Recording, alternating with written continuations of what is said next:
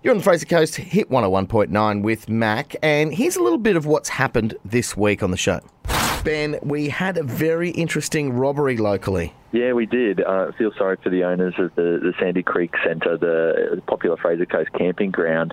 This month they reopened after being locked down with COVID restrictions, and they've discovered in the last 12 or 13 days, thieves have broken into the site and have ripped out the communal camping kitchen sink that was part of their accommodation there. It's quite a large kitchen sink. It's made of recycled timber and a steel frame as well that's been ripped out, and this was actually made by volunteers using materials left over the last time that this camping ground was hit by thieves. So it's a very sad day for them to come back to the grounds and realise that they've been vandalised in this way. Who steals a kitchen sink? Literally, they took the kitchen sink. Unbelievable.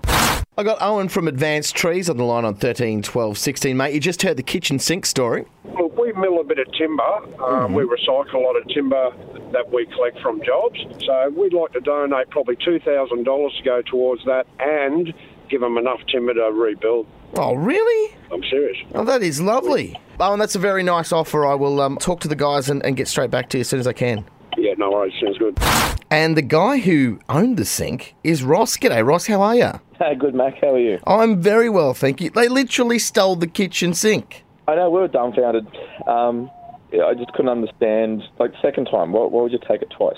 And then, I think you could go down to the dump shop and buy it for $10. Yeah, yeah, it's unbelievable, mate. But look, you guys do a lot of great stuff out of the camp. Can you tell us a little bit more about it? Yeah, well, it's an old forestry logging campsite that was used in, like, the 30s and 40s. And it's been used for a number of years in the past as a youth environmental or outdoor learning centre. And so we've taken it on board after it's been left for about 7 or 8 years vacant, and we're rebuilding the site back to a great campground where we can take young kids out, reconnect with nature, disconnect from all this busy digital world that stress is building from, and take them out to learn some slower processes of cooking for themselves and heating their hot water and building community in a natural environment and reconnecting with the natural world and just understanding their place in it and really getting that sense of who they are based on how they interact with each other.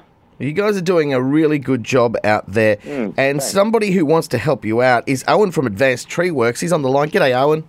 Hey, mate. How you going? Good, thanks, mate. You heard about what happened to these guys and you'd like to throw in some bucks and some wood as well. Yeah, we would.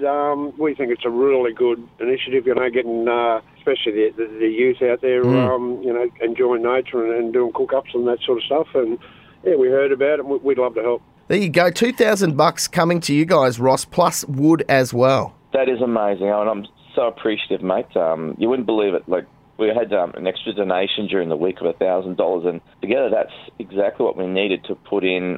So a new security system on site was about $3,000. So I'm absolutely stunned that your generosity has got us to that point, being able to do that. It's amazing. Fantastic. That is what community is all about, Fraser Coast. Wonderful. And guys, we're going to continue to follow your story because this is really great stuff. Thank you very much, Owen, and cheers for your time, Ross. Yeah, no worries, guys. Thanks, Owen. Appreciate that, mate. No worries, Ross. Thanks, mate.